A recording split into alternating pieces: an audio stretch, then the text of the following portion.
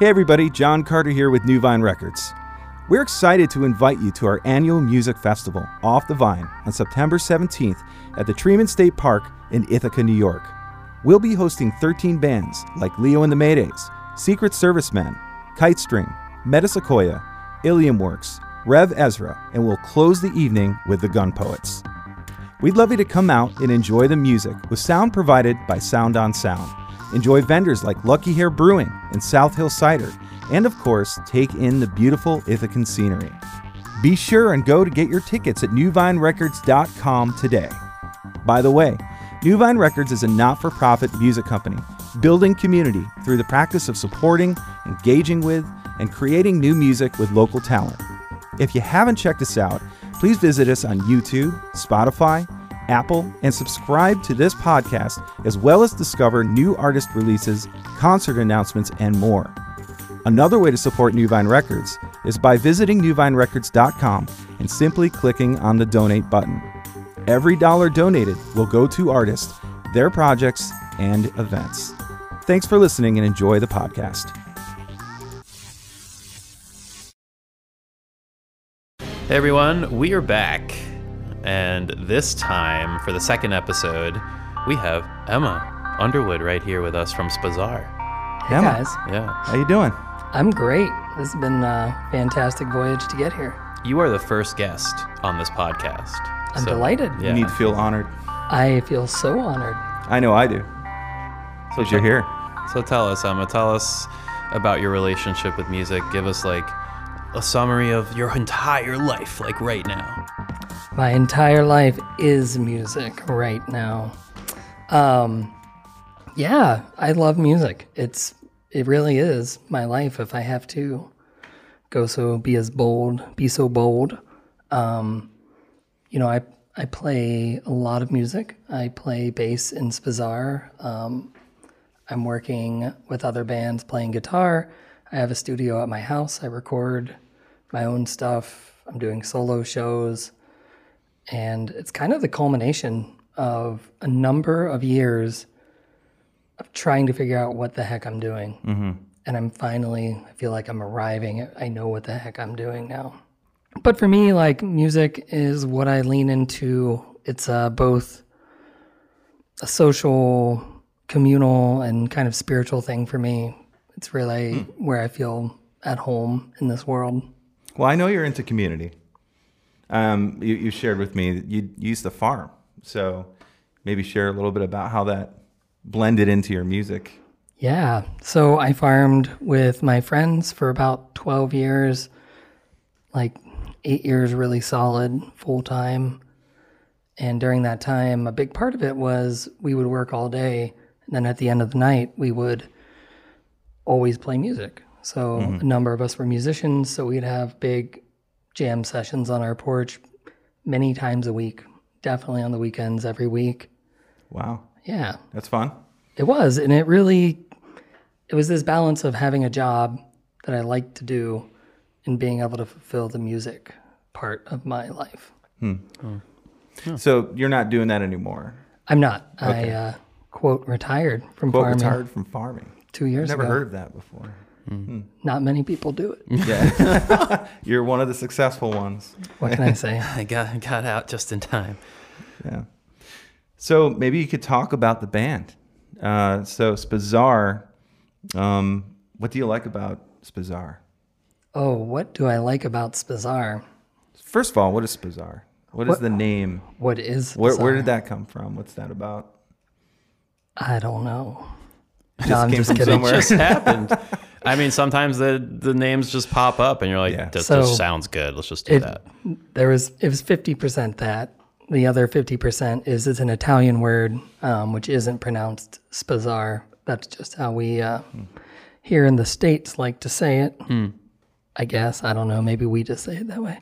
But yeah, it means to sweep, but colloquially and used in its common form, it could mean to annihilate, to decimate, Dang. to destroy, It's like a warfare type to word. sweep through. Wow, that's cool. I like that. Yeah. And if you've ever seen them live, it is kind of like that. That's what we were going for. Yeah. So the live show, it just like you pummel the audience and just wipe them away and like With sweet tones and loud drums.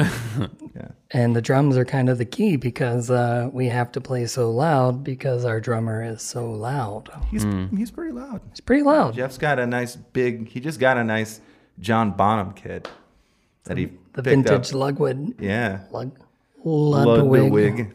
Yeah, Yeah. thing's beastly. yeah. Yeah, we're kind of tone nerds. And we've been doing this band for 7 years now, which is something that I really appreciate. I don't know that I've actually been in any other bands that have persisted consistently with the same lineup for 7 years. That's pretty rare these days Yeah. to have a band that is the original members for so long. That is so kudos to that. Yeah, It's- it's pretty special. You like Yeah. the band, obviously. So what? Again, you're hitting on some points. But what's the favorite thing about the band for you? The favorite thing about the band is when we're playing live, there's just this amazing connection that comes between us when we're all syncing together and when the audience is connecting with it. There's this push and pull, and a lot of like what we do is about that push and pull, even in our playing. And there's these moments when I'm playing that I just go somewhere else entirely.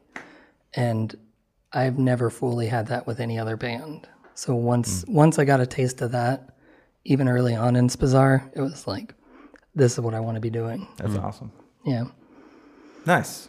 That's great. It's a beautiful thing when you have that.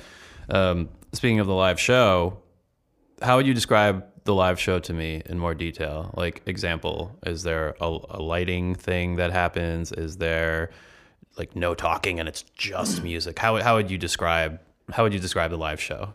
Yeah. So every live show, we try to do something different. And that is always a challenge for us, but it keeps us on our toes. Typically, we're very loud. We're a very loud band. So bring earplugs. Yeah. We pass out this- earplugs. Oh, good. Yeah. Sweeping action. That's so. Oh my god, that's great that the band passes out earplugs. It's mandatory. I don't know any. Yeah. I've never heard of a band like take these. I think they're trying to avoid a lawsuit. To be honest Something with you. like that. Yeah, it's. I can attest. We've had them here in the studio. Sign a waiver. Yeah, Like, hey, I mean, they warned us. They gave us fair warning. One of our engineers has lost hearing in his right ear completely. But, What? all for the team. What? Right. Had to go there. Oh man, that took me way too long to catch that one. Yeah. So it's loud. Yeah. First and foremost, so it's a physical experience too. And we try to bring, I'm a performer. I bring a lot of energy to a stage, and I like to be all over the stage. I like to be in the crowd with people, and I like to get people to come up really close because I want it to be this. I don't want it to just be us on stage and the audience separate. And so a big part of our show is there's a lot of in between conversations where typically John and I will interact with the crowd and we'll try to make that connection. I've gotten really good at self-deprecating jokes that make people feel connected. Took a long time. Well, that is a skill all unto itself. Yeah. Standing up there on the stage and Because otherwise, in when front of you the crowd, it's you got to have the jokes right. and you got to be Smooth. very confident when you say them. Oh yeah, especially Otherwise- your jokes, right? They're very uncomfortable. That's good. Yeah. It's a good way to get the crowd into it. Like, give them a little bit of uncomfortableness. Just like, you're gonna feel this. You're gonna feel this right now. So early on, when we decided what kind of style we were going to do, we didn't play a show for 2.5 years. Even though as soon as we started writing songs, we were pretty much ready to play. But we really wanted to know what our sound was before we went out and presented anything. And it took 2 years of really experimenting. So now a big part of that was we wanted that discomfort and relief to be very present in our live shows. And so there'll be long passages where we play something just a little too long for it to be comfortable. And then we'll suck it back and try to connect. There'll be a vocal part that then will bring everybody back in. And so that's built right into the music, but also built into the live sets. We do variations every time we play. Wow. Well, you said you were tone nerds, There's some nerdiness going on in the studio. We're all about the nerd. Yeah. So I would agree. John has this crazy lineup of amps and heads from Dr. Z. You're all about the bass tone. One of the coolest bass tones I've ever heard. Probably the only other comparison I can draw to was Doug Pinnick's setup from King's X back King's X from the day. Yeah. But he had a cool setup, and I was like, man, Emma's got this like killer. She's, it's very intentional what you're doing. So can you talk about the tones of Spazzare? I can talk about the tones. Is this going to take up the rest of the podcast? We'll keep it timed. All right.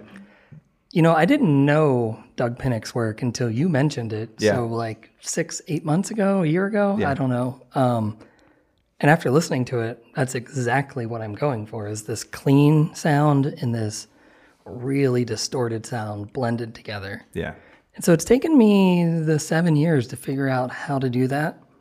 And so now I've kind of settled on a rig that in my mind is just perfect. Every time I play it, I'm like, this is just the best bass tone. Mm-hmm. So I always start with a P bass, of course, because that's just the rock and roll bass tone. But I run it's a 69 Sun 200S as my distortion channel. And then I run a GK 700 RB as my clean channel. Mm-hmm. And between those two, it's just painful. It just hurts, but it hurts so good. It's so good. They're just As John Cougar Mellencamp once said. I kind of like that. Like, it's almost a selling point for the live show, right? It's like, come experience the pain that is so good. You'll love the pain. Spazzare. Yeah, like that's the tagline. Spazzare, you'll love the pain. One band. Much pain. I'm almost, and John and I have been part of this show we're trying to really uncover, as is everybody, don't be fooled. No one really knows what the fuck's going on right now in the music business. Right, they really don't. They a lot of people pretend they do and they don't. Yeah. Just FYI. We agree. We agree. So, this getting to like maybe you're like, to get a live show going, it's a movie trailer in that style, right? Ooh. And like maybe bands should just be marketing themselves like fucking feature films. Well, I think we can take some cues from the movie industry, because they have one. They actually have an industry. You're onto something, though. I don't know. Yeah, I'm like, love the pain, Spazzare. Like, I might go home and do this. Well, and the gas masks on the cover art. Yeah, I mean, it's badass. Creepy. I'm going to that show. I want to know what the fuck's going on at that show, right? Like, so, yeah. This is fun. It's fun stuff. Well, what about John's setup? So John's setup. John, by the way, is the most unassuming character I've ever met. He's the most punk rock guy. Yeah, but not in the way you think. No, he's legitimately cut from the cloth of classic punk rock, and just his guitar tone is amazing. Go ahead. Yeah, well, just to speak more about John, this is John North. He plays the guitar in Spazzare, among other projects. But you'll always find him in a very nice button-up polo shirt. Mm-hmm. Maybe not a polo shirt, button-up shirt, ready to go to the office, even at the shows. That's what makes him so punk rock. No, my favorite John North stage costume is a white wife beater T-shirt, pretty much. Ooh. Yeah, he just wears rare. the white shirt. Wow. Yeah, it works, and he wears khakis. Yeah, khakis and a white shirt. You wouldn't think it would work, but for some reason it works for this guy. So then he gets out there, and it is just brutal. So John and I have been in bands together for 10 years now. Before Spazzare, we were in another band called the Andersons, which was a folk band, which is totally a left turn from what we do, which is how Spazzare started. We were playing just kind of as like the sidemen in this folk band. I was playing bass and he was on guitar, and we were like riffing behind the folk music. And they were like, this is cool, guys, but not the right style for the band. Mm-hmm. And so we ended up, after that band dissolved, we ended up starting Spazzare. And since then, John's been a bit of a tone mentor for me. Mm-hmm. When I had met him, I had no idea. I was like... Well, he's a teacher by trade. Yeah, he works in He works with kids. I mean, I think he's in a position where he's over a lot of kids. So I think That's it's like true. BOCES or something, right? He's a teacher. He worked with Leo to get her guitar stuff set up and help Hannah out. So and he's just he likes doing it. awesome guy. Very, very gentle. Yeah, so he started teaching me. I mean, I was like into punk rock, right? When we started playing, I had like a 112 bass amp and just turned it all the way up, and that was my tone. And he was like, this is cool, but there's more to it. So he kind of coached me along the way and found that son for me in a pawn shop in Cortland, actually. But in the meantime, Sniffed it out. he did. He's like, you got to come see this thing. And so anyway, he plays a couple Dr. Z's right now, but that's been a progression. Originally, he played with one Dr. Z, a Moz 18, so an 18-watt kind of Fender tone, hybrid tone, and he had an orange 8030, so we were getting that like English crunch and getting that clean American tone, and then he was just mixing it through a million pedals that just do all sorts of woo things, you know. Those things, yeah. They do woo woo things. Well, we spent an entire day recording Helicopters, which we're going to put out this year with New Vine and Spazzare. They're a partnered artist with us, but the one thing, John's like, hey, do you mind if I come up like wicked early and spend almost the entire day finding the perfect tone? Wow. And I was like, sure. So he brings in these NA old Milwaukees, and we're just chugging those all day. And literally, I mean, inch by inch, row by row, we went through and found every possible variation of guitar tone with him. And then we're like, okay, finally we can record. But it was like, it was a nerd fest. It was a lot of fun. I showed up like 5 hours after y'all started, and I was like, what'd you record? And you're like, nothing. And it's been so good. You're all real happy. Oh, I was like, super happy. what's going on? no recording. Yeah. But man, we're playing with amps. But you're having and fun. microphones. So eventually he's been upgrading. We kind of got louder and louder and louder and louder and a little bit louder.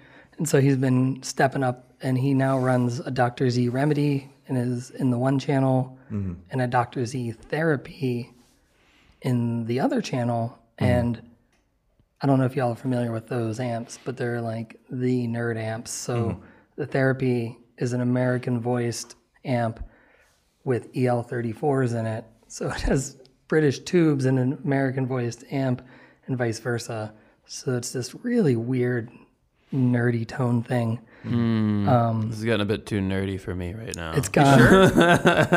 Yeah. Oh, this can go deep. This can go super deep. Yeah, no, Reel it in, guys. I admire the passion about the deep dive into gear and everything. We just lost half our audience. But, Yeah. you gotta steer the ship a little. Sure. And but it's actually an interesting point, because the gear stuff, you can go down that rabbit hole and you can really get into it. And I've always had a bit of a point of contention with it, because it's like, well, it's almost, it can be a means to an end. Sure. And before you know it, you're 3 days in, and like, what are you even listening for anymore? So I sort of, to balance it out, you know, and say like, it comes down to really the performance of it. It really does. That's kind of the big part. But that was what I loved about going back to the record. What's the official name? Is it just self-titled? Just self-titled. So going back to Spazzare, the self-titled, oh my, like, what did I write? Rolling Blackouts was a standout track for me. And you mentioned, Emma, it was live, that you just got in the studio and you just played. And you can feel that on the recording. It's raw. It's got just, like, the drums are... Man, it just they crack right through. You can tell like there's not a whole ton of compression on the drums, at least from what I was hearing. That it's just like, it's really just, he's whacking the shit out of those drums. Yeah, he is. And that's what Jeff does. And it breathes too. Yeah. Like there's some breathability, and it's not to a click hardcore. Like, I don't know did you record to a click? No, right? Yeah, it breathes. Man, yeah. What was it? You don't know what's been Moving going on on. behind the scenes at New Moving Vine. on. Clicks. We could the click take a tracks. side channel and maybe get some underground We'll material come back later. to Okay, that. anyway. Okay. Yeah, click tracks are a subject around here. Yeah, I have. I have interesting things with click tracks as well. Yeah. I think everybody has an opinion about click tracks. Sure. It's kind of like politics. I just don't like robots telling me what to do all the time. Sure. Know? It's like- You're a drummer, right? Sure. Yeah. Oh, he's definitely. Yeah, that makes sense. yeah. And I'll He drums a little I'll play on the weekends. I'll play to a click track if it's necessary, but I usually opt for trying to not have it if it's not Sure. absolutely needed. But anyways, so Yeah. let's continue on. I was thinking maybe we'd play a tune at this point. Yeah, let's listen to one. I've got here Cleveland Torture, Rolling Blackouts, or Duck and Cover. So Emma, which one should we feature first? I think. Wait, let's pick a colored M&M out of there and You wanna do it? determine by the color. Okay. We're casting lots here. I kind of like that. Yeah. Here, I'll put a couple out here. Don't look. Just reach Well, I'm out just and gonna grab put a one. couple. Well, how do I know where to reach? Yeah, we're. This is what we do. We went with orange. Okay, now we got to assign a color to Yep. each one. Yeah, this is taking time. You guys are fun. Oh my god! All right, so here's Okay, you got it in your head? orange is Cleveland Torture, blue look, is don't Rolling look. Blackouts, and green is Duck and Cover. And then mixing them around. I forgot what I assigned the colors to, so All right, Emma, reach and grab. just Reach and grab. Just pick one. There you go. That one. Orange. Okay. All right. What was that one? Cleveland Torture. That's what it was. And it was delicious. Yes. There you go. All right. So this is Cleveland Torture by Spazzare.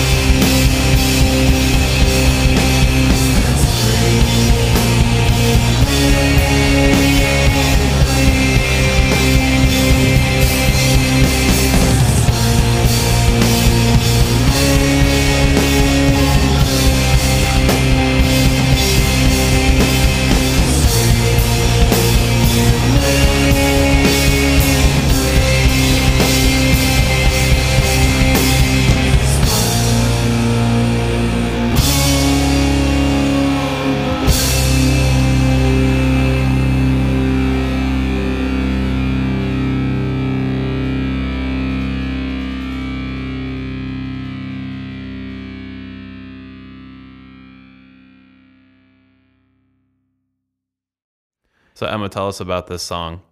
So Cleveland Torture was one of our early songs, as you can maybe tell by the name. Doesn't have the most concise name. Yeah.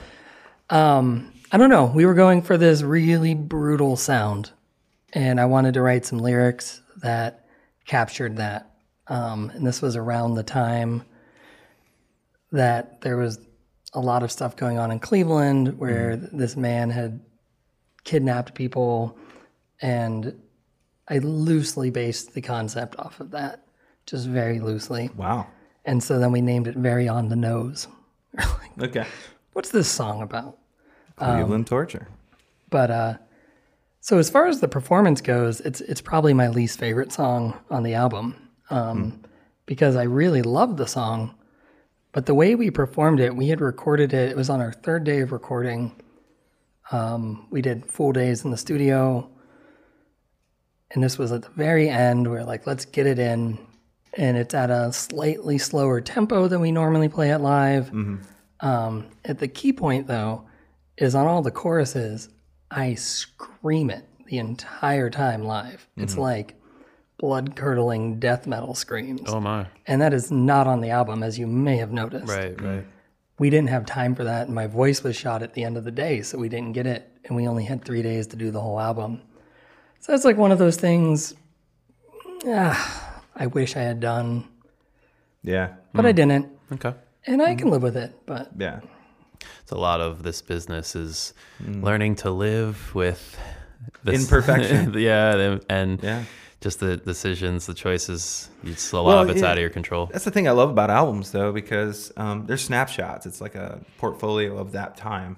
It's an archive, you know, and it's just you remember all of those things when you listen back. It draws up memories and also the mistakes. And wow, I don't do that anymore. Whoa, I wish I still did do that. You know, I forgot I did that. So, yeah, I think that's kind of the great thing about being in a band that is, you know, a functional band, right? I think, and that's something that a lot of the longer bands are together, and the longer they can stay together, they have a lot more going for them because you build up that back catalog, and you build all those experiences and all those stories. And this is kind of getting to the whole building value thing that is a running theme for this podcast, is that to build value, you got to build memories, you got to build experiences, you got to build that catalog. And if somebody who's never heard of your band finds you and sees that you've been doing this for 7 years and you've got all this material and you've been sharing stories with them, you know, maybe like blogging is such a thing now because people want that whole experience. What is this community? What are these guys about? What are they want doing? the inside track. Yeah. And I think it used to be back before the internet was really what it is today. You had a lot more mystery surrounding bands. I got to be honest, I kind of like that better. It was definitely I like the distance between the people on the stage and being a patron watching, listening, because that mystery kind of it's intriguing. I want to know more instead of the whole thing laid out on social media. It just feels a little I don't know. It's changed. I've actually not liked artists after getting to know them. You know, it's like that's kind of funny. I used to like you. Yeah, you bastard. Yeah, it's true. It's kind of true. Oh, that's very interesting. So, just one quick question. So, you know how you do an album and you work on it so much and you hear it a million times and then you step back, you know, and you're very unhappy with certain things. That's almost every album I've ever worked on. And then you hear it 6 months later and you're like, oh, I actually really like that. So was Cleveland Torture like that for you? You said you didn't really enjoy the song. Was it still glaring to you? Yeah, it's still glaring to me. Yeah. Okay. I mean, really, the way we do it live, it's when I different. say I'm screaming blood-curdling screams, it carries the entire song. So it's almost like it's an entirely different song Gotcha. than how we play it ever, which is fine, right? Like, when you come to the show, you get surprised. Well, switching from Cleveland Torture, let's talk a little bit about what music can do to our brains. It's in mental torture. Oh, my favorite. Yeah. You've shared some stuff with me. We're friends. We have coffee. We talk. And you're on a journey. I think all of us are in music, in our minds. It's a pretty demanding. It's a vice grip. You put yourself out there. You put all this energy into something, and you lay awake at night thinking about stuff, or it's just consuming. So I was wondering if you could comment on your mental health journey in music. Oh, goody. We got a big segment coming here. Now we're in the deep segment. Well, I feel like artists, we all think about it. It's not something you put out there when you're hanging in the green room. It's like, hey man, it's not like a talk session with your therapist, or it shouldn't be. Hey guys, I've been a little sad today. Yeah, right before you hit the stage. I mean, I don't share my personal stuff with anyone unless they're a random person on the street or I know you. So. Well, your Facebook name is Emma Vulnerability, so I think it kind of speaks to you. And my band project is Major Depressive Party. There you go. Oh, there we go. You wear it on the sleeve. You wear it on the sleeve. Yeah. Hey guys, I just want to let you know I've been like really tormented lately. So all that childhood trauma. It's just it hangs with you though. It really does. Yeah. So yeah, I mean, how does music affect you in that way?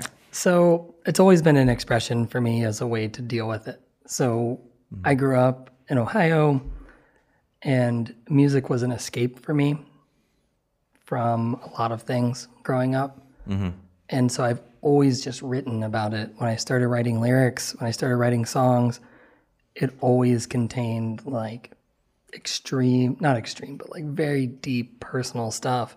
And I think mainly because when I was growing up, like Kurt Cobain songs really contained a lot of that. Mm-hmm. And that was he was a key songwriter in my mind when I was a teenager.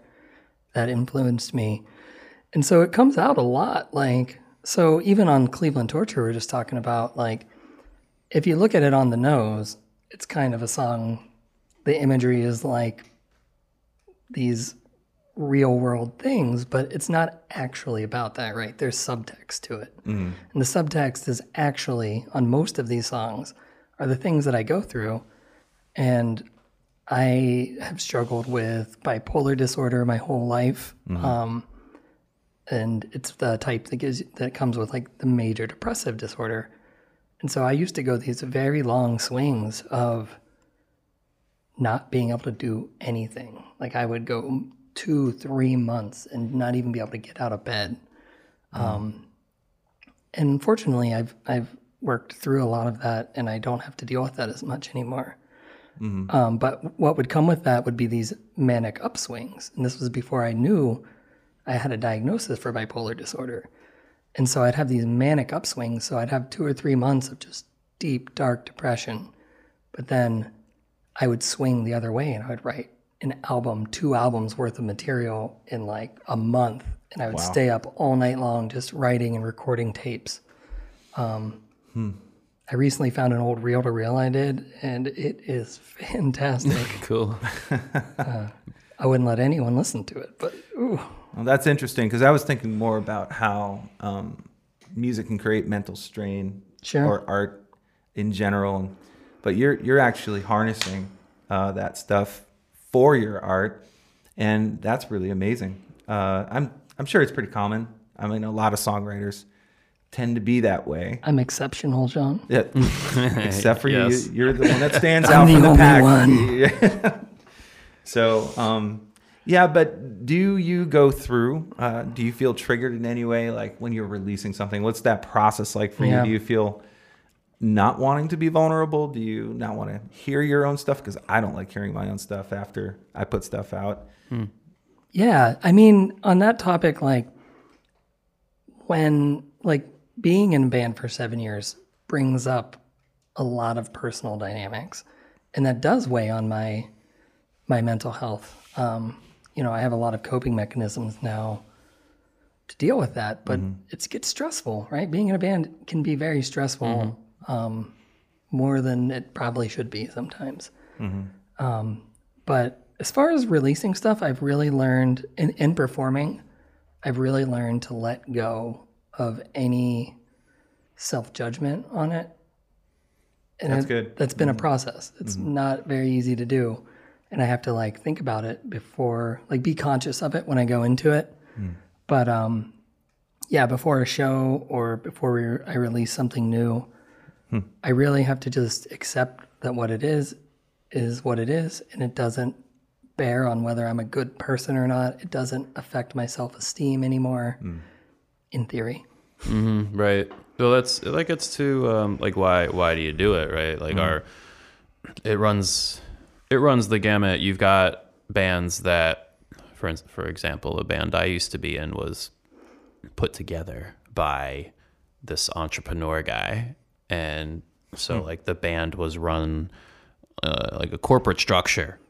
So each band member had a separate contract with this entrepreneur. It was not the whole band getting picked up as one entity. So that in and of itself really laid the groundwork for the kind of band it would be and how the dynamics would function. So that's, then you have the more organic thing which is, well, I don't know what's more common.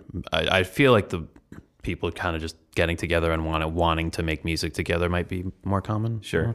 And so, yeah. And so that's the more organic approach, right? So you have all these different dynamics, and it can be a stressor for sure. Socially, yeah. I mean, it's like I've heard it described, and I've experienced this. Bands are kind of like a awkward marriage.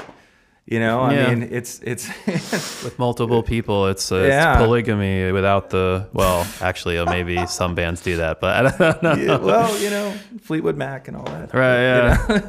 Yeah. I've struggled socially.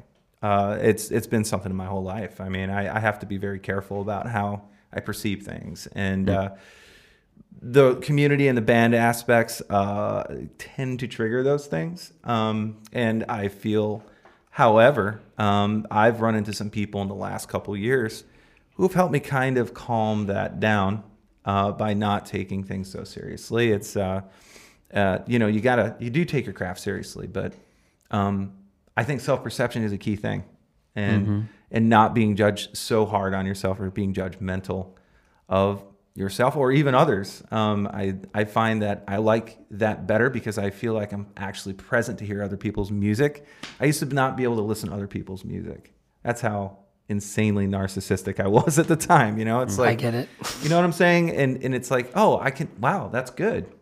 There's a whole thing here I missed, Well, that brings up a question that I have for you, Emma, about, and to our listeners, I feel like they would be interested to know, what are some routines, what are some like structures that the band has in place to ensure that there's productivity? Because I think that's really important, the systems that you set in place for yourself as a band to allow you to be moving forward. So if you would speak on that for a bit. Yeah, totally. And that's something that with Spazzare, we've met, with a few exceptions, every week on a Tuesday for the last 6 years. And prior to that, we were doing 2 days a week rehearsing just to figure out what we were doing. And it took a lot of commitment. Jeff and I both have families. Jeff plays drums. I think we mentioned that. We both have families, and it's taken a lot to commit. Even just 1 day a week, we rarely miss a Tuesday night where we are, above all else, we are showing up and playing for 3 hours, and we can count on that. And, things do come and go, and things happen, but it's been consistent. And I think more than anything else, consistently meeting once a week has done more for us in our friendships, in our band dynamics. It's let us become very good friends. Like, we're much more than a band now. We're very close with one another. How much of that is performing versus talking about next steps and like going over housekeeping? Like, what would the ratio be, would you say? It is skewed in the wrong direction, in my opinion. Okay. If you're listening, Jeff, if you're listening, John. Listen up, guys. Emma's got something to say. Pay attention. I've been waiting for this moment. Yeah. But no, yeah. So I feel set up. This is actually, Jeff's right around the corner. Yeah, right. There he is. Bring him in. No, this is John good over there? it's good to hear. It's you got to get it out there. Like what? But I'm curious. I'm just curious to know what that ratio is. Like yeah, COVID threw things off for everybody. Yeah. And so at that point, we were just playing. We didn't have any left for the last year and a half. We didn't really have many big picture things going on. It was, let's maintain being a band through this so that when we can start doing shows again, we're ready, and we'll see who's still standing when we get back. Because before COVID, we were part of a pretty vibrant live music scene with Ithaca Underground and doing stuff with JT, whose production company I can't remember the name of right now. But so for a long time, we're kind of shifting gears from just performing and just writing. We spent a lot of time writing over the last year and to figuring out, like, hey, what are our next steps? And part of that is working with New Vine. We have this song we've recorded this summer. We're going to do a video for it. And so that's a step. It took a lot of planning to get in agreement on how we were going to do that. If I had to say a ratio right now, I'd say 75% of the time we're performing and 25% of the time we are working both on band dynamics as well as band business. Okay, cool. Yeah, thanks for sharing that, because that could be, that number could, some like 50-50 is probably really difficult to obtain. And some guys just want to play. And then other people could say like, we actually, like, where are we going? Right. So yeah. We've always had a really good consensus on where we're what we're doing. And for us, we're a live band. We've always been a live band. And so we decided early on, how are we going to do this? And so now we're figuring out how do we record this stuff and get it to capture what we want to do? And how does that plug in with our live shows? And so I think we found a good place. It was a lot of discussion, as you said. And I loved working with a band that way. That's the thing I think New Vine offers that a lot of other groups don't, is we're willing to not push into the band. We want to find out what makes them work and work with them. And I think that needed to happen for this. So I agree. Yeah. It was a lot of work, and I think we're much better for it as a group, getting through all that. And I think working with New Vine it's just been fun. We've had a lot of fun. We have. All those non-alcoholic Milwaukee Bests. Yeah. That's why I give credit to. O'Douls. Yeah. Oh, these are better. You guys, These are better. I'm the only one that doesn't drink alcohol, and y'all are insane. Like, I wouldn't touch that stuff. Yeah, I'm not much of a drinker myself. I have a drink here and there, but it's not very frequent. I don't suggest Milwaukee NA. The Beast. If you do. The Beast. Oh, come on. Come on. It's the champagne of NA. Yeah. So I'd love to hear another song. We listened to Cleveland Torture. The other two songs I have here, we'll pick one. Rolling Blackouts or Duck and Cover. What do you think, Emma? Which one? Rolling Blackouts. Rolling Sweet. Blackouts. All right, let's pump it. Let's do it. The Blue M&M. Yeah.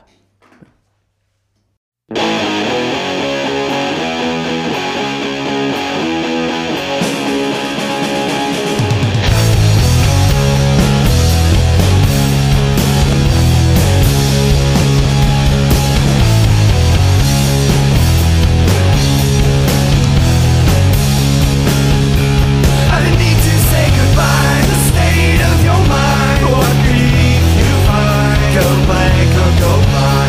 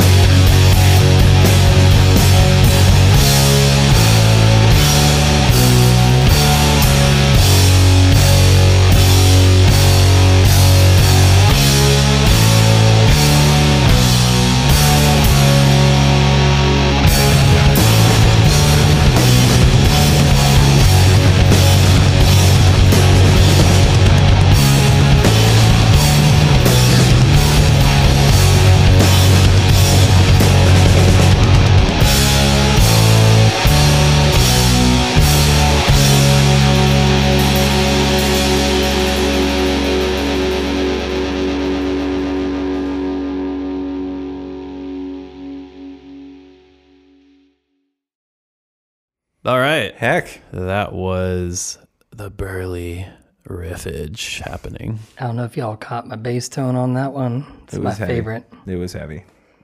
So we're going to continue with a question that's a burning question that I like to ask. So where do you see Spazzare going in the next year? I would love to see Spazzare after we release this single in this video. I would love to see us playing a little bit larger venues. And we've been working really hard at our live show. And now that we're going to be generating some content, I think that's our goal, is to start playing some bigger shows, maybe catch some opening spots with some bigger bands. I personally would love to tour. It's probably not in the cards in the next year for this band, just due to the family's situations. But I think playing a lot more, and then we want to be recording. We have a whole album ready to record, so That's dope. exciting, That's yeah. dope. Yeah. Yeah. I mean, I will listen to that based There you go. on the self-titled. Like I would love to see where it goes on the next record. This will be the second record? this will be the second. It's going to be baller. Cool. Yeah, we're excited about it. So, I don't know. This is kind of a wrench I'll throw in. What do you think about the landscape out there as far as how bands are discovered?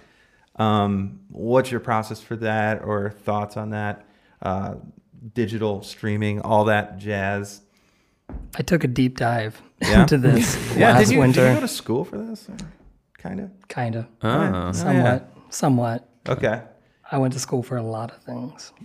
Drop some knowledge on us. Yeah, let's hear it. So I took a deep dive into this, and social media is the key right now to getting people to know you exist. And there are strategies that are pretty well known. You used to have to go out to shows, play a show, and connect with somebody. If you see someone, you're like, oh, there's Joe who books shows. He was in the back. I'm going to go talk to him beforehand. Now with social media, people are doing that through social media. And there are these complex systems for how to game social media and get that attention. And I really jumped into it last winter just to see how it worked. Interesting. And it works. I made a lot of contacts that way, and some cool things opened up because of it. However, it also drove me totally insane. Like, we're talking like Really? generating content for every single day of the week. Yeah. And developing, It's a full-time job. It's a full-time job. Yeah. That's why people get hired, like just to do it. Like right now, every band should. I think I've reached the conclusion that every band should have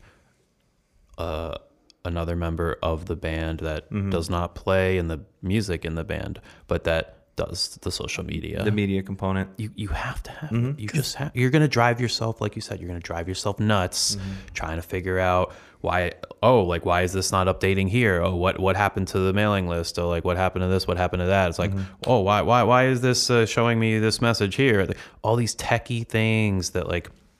You got to have somebody who knows that stuff, because otherwise you're falling behind every day that your feed is not linked properly to this, Right. or every day you're falling behind everything else. And so I really recommend that to all our listeners. Like if you're in a band, find someone you trust who knows how to do this shit, so you don't have to take away from what you really should be doing, which is honing your craft, writing music, performing.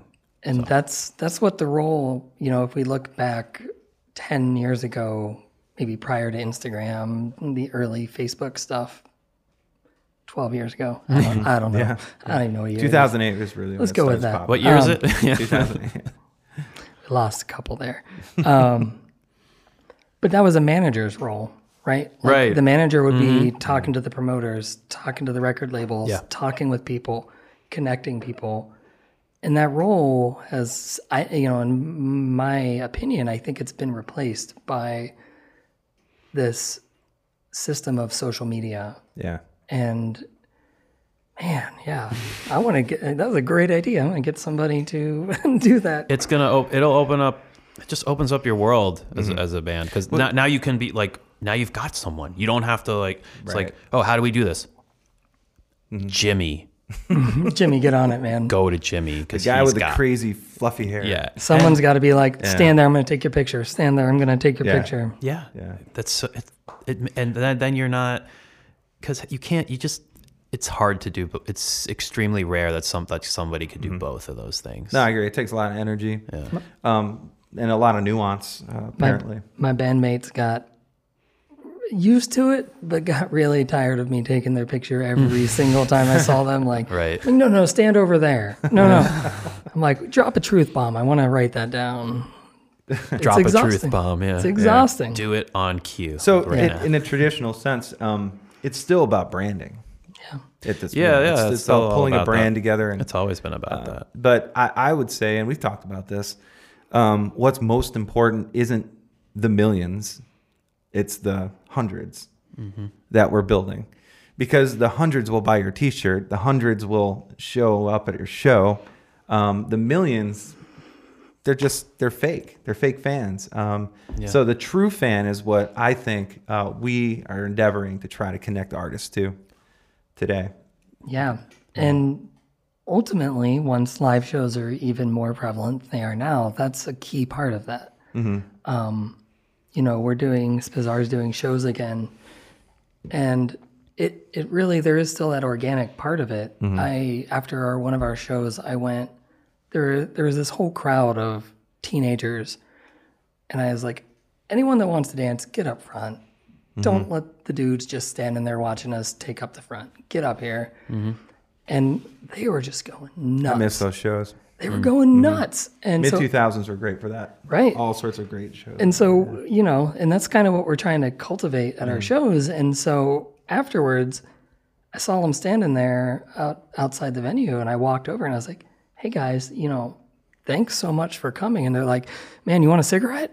I was like, I don't smoke. They're like, then why are you talking to us if you don't want something? Like, literally, why are you talking to us? And I was like, I am genuinely grateful that you came to my show. Yeah. And they were so surprised. That's big. So do you think it's both live and the social media component that we're drawing people into?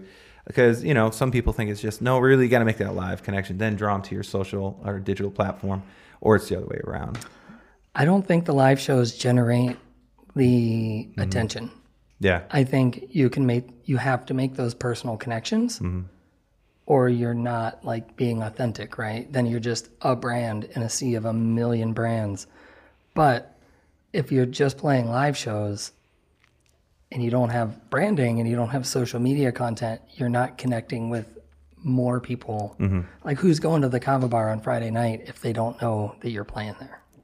That's the interesting shift that we talk about, though, right? The shift from like when Sublime, I don't know why I'm thinking of Sublime, but Sublime was a pretty big deal back in their heyday. And fans just like, they would go see the show because it was Sublime and it was this like reggae punk sort of thing. And it just, they captured a cultural thing happening at that time. But fans, they did not need to have that personal connection to the singer on social media, or because it didn't exist, right? But it was just like, I just want to go here because like I like the people that are at this show, and I love the music, I love the culture, I love the vibe, and that was enough. But now it's not enough because it's so oversaturated. It's just an interesting shift that I've seen. Like, again, I go back to the band that I used to be in. It was a very we had a niche market, a niche audience, and our music resonated with more like conservative minded people in the political sense and that way of life. We were just like singing Star Spangled Banner and stuff like that. But we had that built in. They didn't need to know personal stuff about each band member. They just knew that they could go and feel like they had a voice. So actually, that's an interesting question. What do you think what would you say Spazzare provides to fans of the band or to people that come to the live show? What are you providing for them? What value are you giving them? Or what value do you want to give them? So I think what we're providing and our goal of providing is that personal interaction. When we're on stage and afterwards, because while, going back to the Sublime reference, yeah, we would go to venues and that was good enough. But afterwards, if they're a touring band and they're not on a major label, they would always be selling CDs out of the back of their car or off to the table at the side of Castaways, And I always was drawn to that. And I just wanted to be like, I loved your set. Can I get a CD? And so I think that's something I always strived for. And I think it's true with Jeff and John too, is we want to be in the crowd. I always say when we play, I'm like, come talk to me. Mm-hmm. I want to talk to you. Mm-hmm. I want to know your name. I'm going to forget it, but I want to know your name. Yeah. Yep. And I want to hear what did you think? Really, what did you really think? Did you enjoy it? So you're being proactive in that. And I want that. I want that interaction with those teenagers. I want them to be like, Spazzare is fun. This is a fun show. Let's tell our friends, and we're going to come and make it a bigger, better show. Yeah. And I think in Ithaca, it's tricky because, especially with heavier music, there's not that many people here. There's not that many venues. And so unless you're playing an all ages show, you can't even get that crowd. So they won't know you exist. Right. And so a big part of our goal has always been to play all ages shows as much as possible. Right. And to inspire younger artists. Love that. That's awesome. So we're going to hit the last song. Let's do it. Before we do, can you give artists out there any kind of encouragement in their journey? Maybe some advice?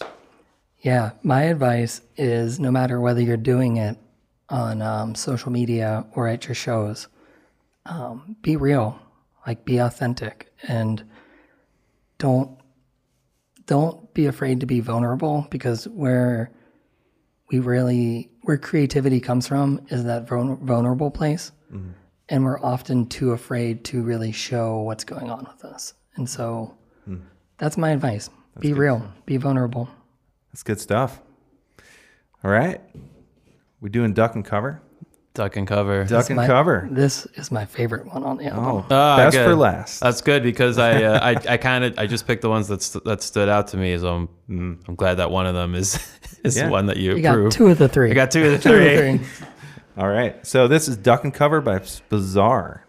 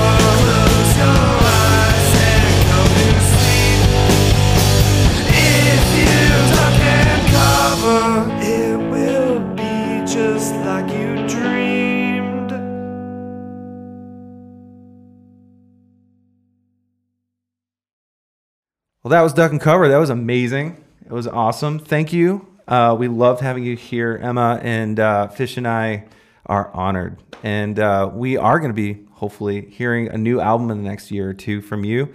And you're going to be playing around the Ithaca area. You are booking. Check it out. Spazzare on Instagram, Facebook, all the socials.